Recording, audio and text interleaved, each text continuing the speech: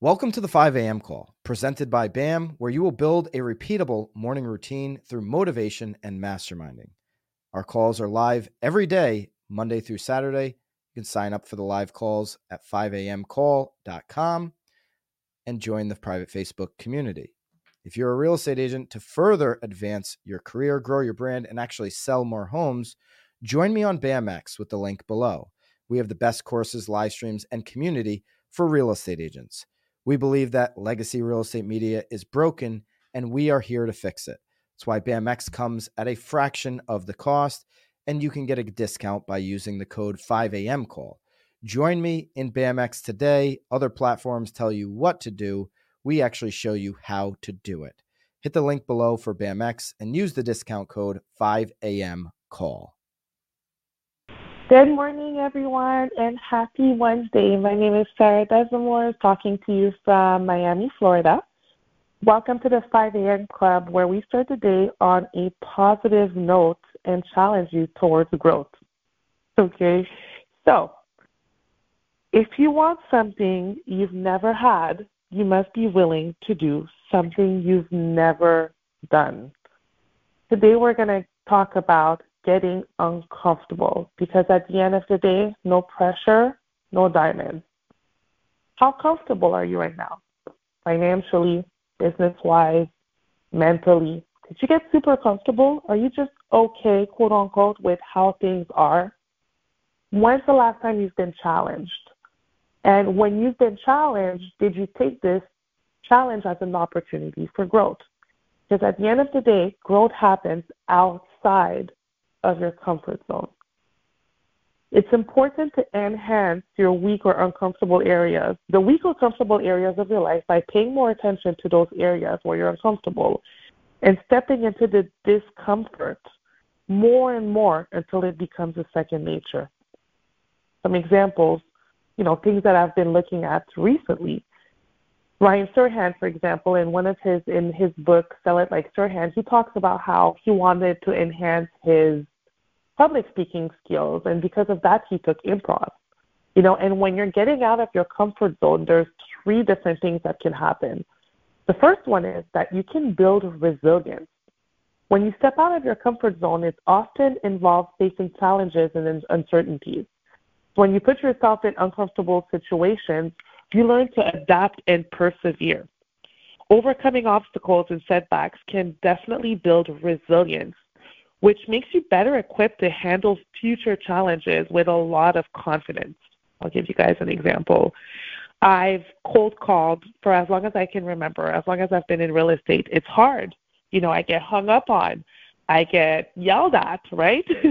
But even though all of these challenges happen, I did get a lot of listings from cold calling as well. And what it did is that now when I cold call, I'm not afraid. I'm resilient. I don't care about people yelling at me. Why? Because I've done it so often that my resilience is super high when it comes to cold calling. That's what it does. I hate doing it, but it works and it made me stronger.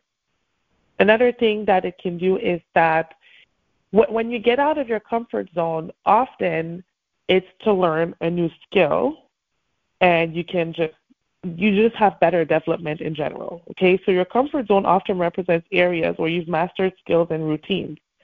So when you venture into new and uncomfortable territory, you get the opportunity to learn and acquire new skills, whether it's learning a new language, taking up a new hobby, or tackling a challenging project at work.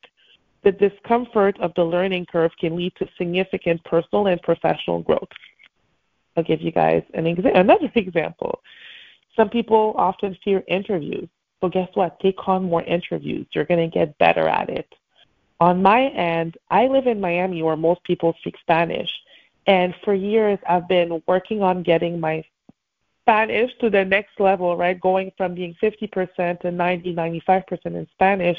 It was hard, but learning that skill allowed me to do my first presentation for a pre-construction project in Spanish, which actually resulted, very close to a sale. We're almost at it.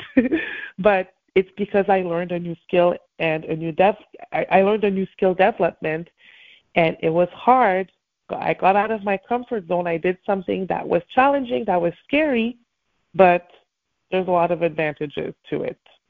Finally, when you expand your comfort zone, right, the more you intentionally seek discomfort, the larger your comfort zone becomes.